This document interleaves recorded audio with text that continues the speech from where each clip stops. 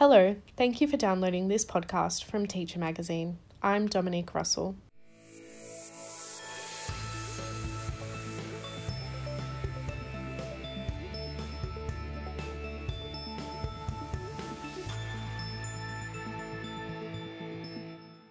In this episode of the Research Files, I'm joined by Helen Edgeberg, the Master of Teaching Coordinator at Edith Cowan University in Western Australia.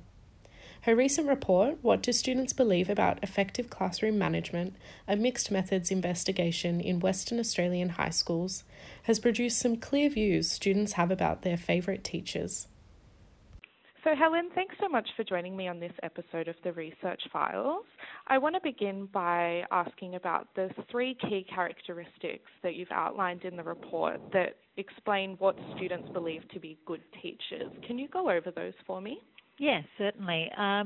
From our report and from our research, the students suggested the three key elements were developing and having positive, caring relationships with their teachers, that they wanted and required and needed their teachers to be able to manage them and manage their behaviour, so have authority but without being authoritarian, if you like. And also they believe that good teachers teach them well, can engage them, make the lessons interesting, make the lessons fun, and make it somewhere that the students want to be. And how did you collect your data throughout the study? Yeah, we went to a series of schools. We chose our schools here in the Perth metropolitan area based on trying to make them as different as possible. So we had 6 secondary schools involved.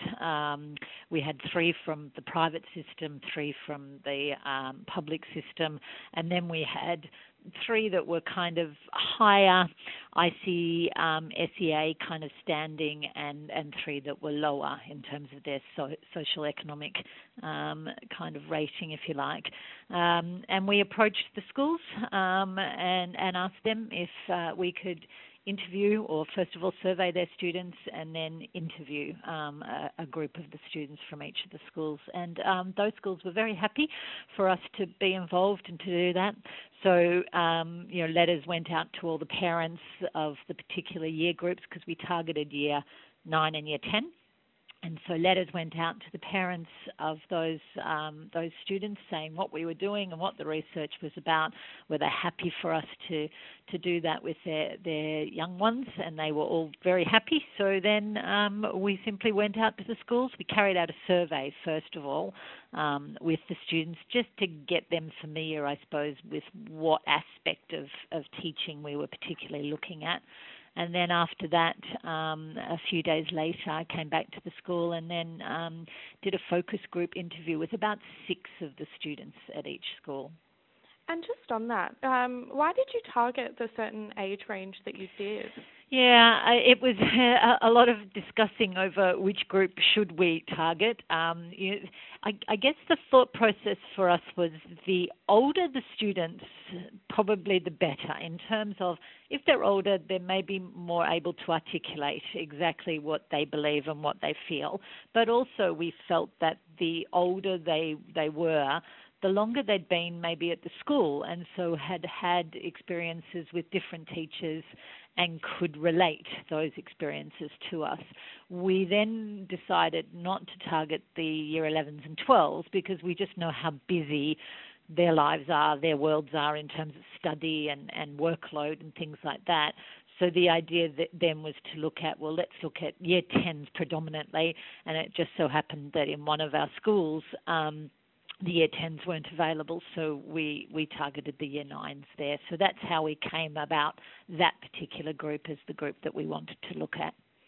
And what did the survey questions look like? What kinds of things were they asked? Yeah, the survey itself actually came from Cambridge University. They've got a program or a project called the Tripod Project, and that's about creating different surveys for different needs and reasons in schools. And one of the surveys that they've created is called the Student Perception Survey. It's actually It was actually used by Bill Gates, his organization in the US, which is the Measuring Effective Teaching program that they have in the US. So they used the same survey, and that survey has and is founded on the 7 C's framework, they call it. And the 7 C's are things like care, confer, captivate, clarify, consolidate, challenge, control, and they have a series of questions, about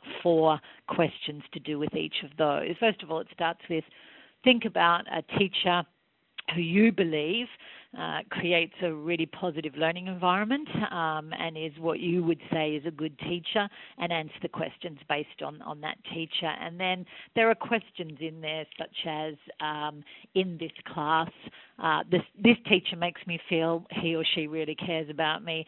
This teacher seems to know if something is bothering me.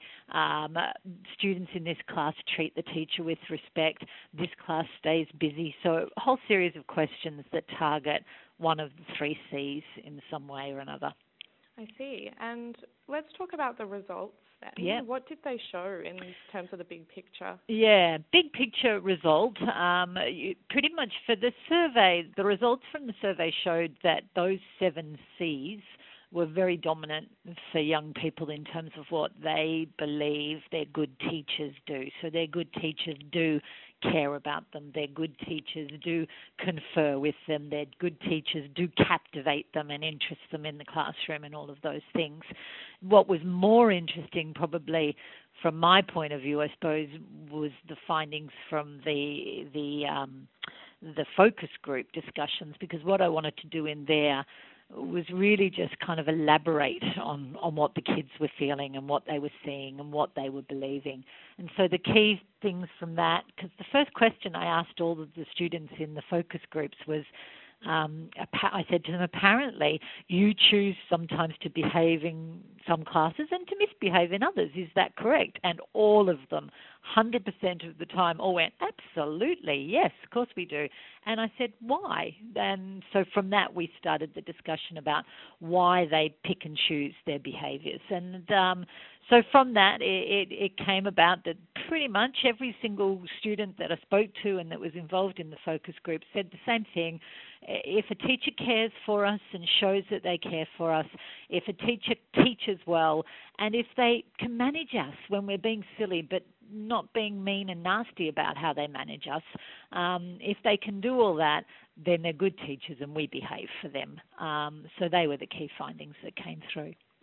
And let's go then to the implications of those findings for teachers, particularly in how they may approach managing a classroom. What should they take from this? Yeah, I think what we take from this is that classroom management is so much more than just rules, rewards and punishments, even if it is that. I'm not quite sure that it is that. And the students would say that it's not about that just because you've got rules and just because you're rewarding us or just because you've got a series of punishments, that's not going to help us to behave nor teach us to behave.